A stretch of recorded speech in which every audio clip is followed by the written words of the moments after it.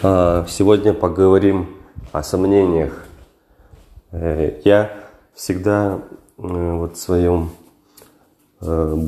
опираться на своем опыте. Не кто-то что-то сказал, не кто-то что-то написал, а чисто на своем опыте, реально. И это работает.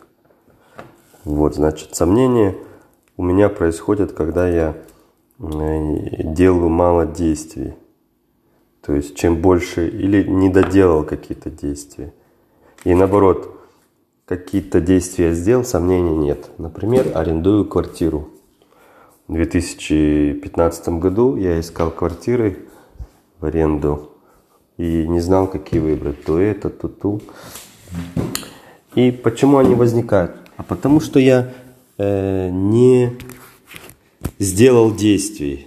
Если есть действие, есть результат. Например, три выбора квартиры в Самале, там Ленина, Клочкова, еще где-то.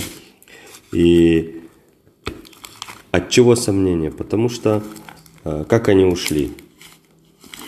Ушли, потому что я стал предпринимать действия. Спросил у соседей, как здесь райончик. Прогулялся еще раз. Проверил, есть ли рядом магазины.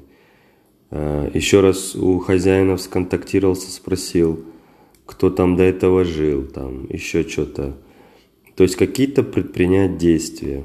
И тогда, чем больше действий, тем больше результата и меньше сомнений. То же самое касается и человека.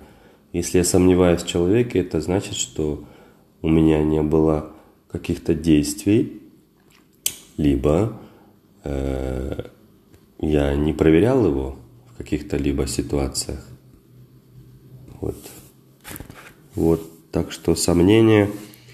Первая часть — это технические сомнения. Бывают и другого плана сомнения.